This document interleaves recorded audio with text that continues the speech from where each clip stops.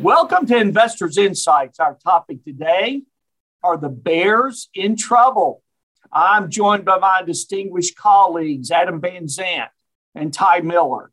And I think we've got some great information here for you today in relation to your portfolio and your financial blueprint.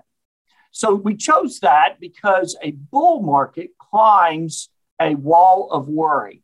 So with that topic, are the bears in trouble? We wanted to just elaborate on that thought process. I want you to look at this chart. You'll see the wall of worry. This market is having to deal with the Ukraine war. It is dealing with inflation running at 40-year highs. It is dealing with soaring short-term interest rates.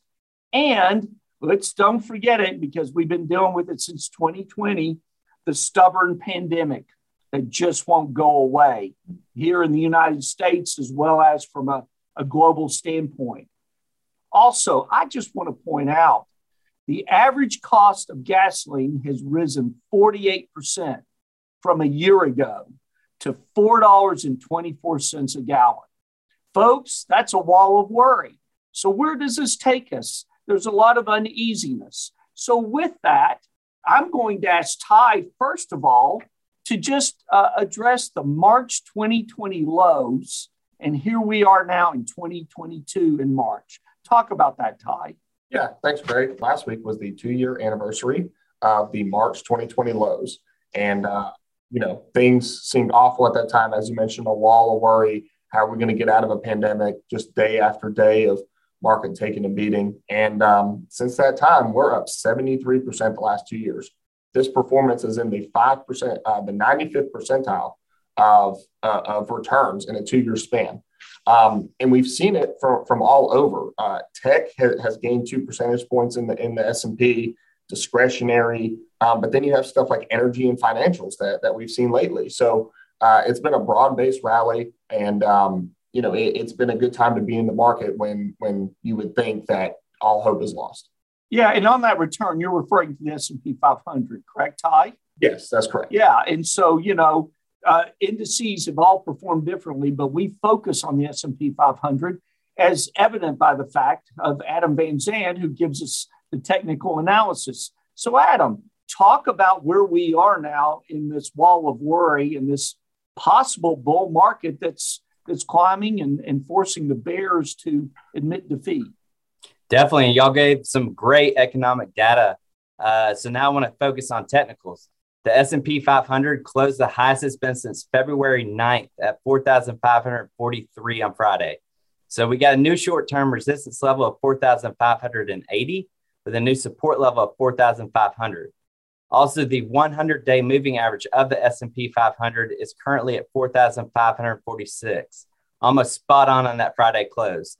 So that's one number we really want to pay attention to. Will this create a new resistance level or support level? And can we stay above it? If we stay above it, we could see a more bullish tone in the markets and maybe potentially keep this rally going.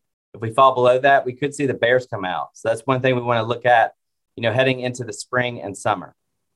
Well, and I always appreciate, Adam, in our portfolio strategies meetings and in the hallways, you always remind us, guys, it's still volatile out there, so we give these numbers. We want our clients to watch them closely, but also know that even though we're talking about are the bears in trouble and the bulls climbing the wall of worry, we're still going to have that volatility. And those numbers are so important. Mm-hmm. Now, we've talked numbers. We've talked gasoline prices. We've talked about inflation.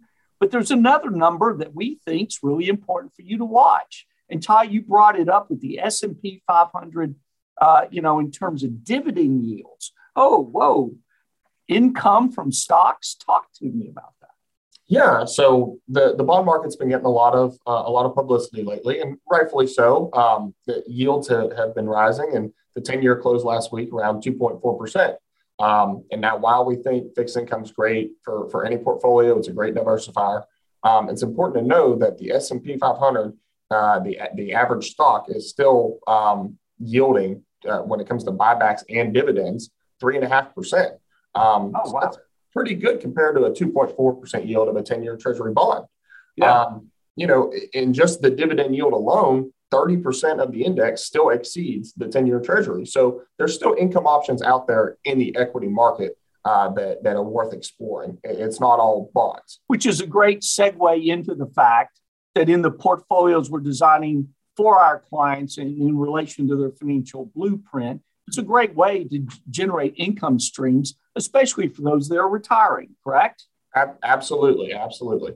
Yeah. So these are strategies we want to make you aware of. We hope you take these numbers that you've been writing them down, that you share them with people as the weather gets warmer and you're out there cooking hamburgers and steaks and going to the lake and to the beach. This week is spring break. We also want you to continue following us on LinkedIn, Twitter, Facebook, and also on our podcast.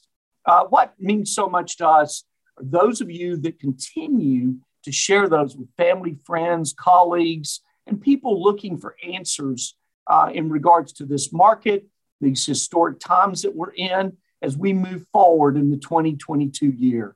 We hope you have a great week as we continue to move through March here and in the first quarter of 2022.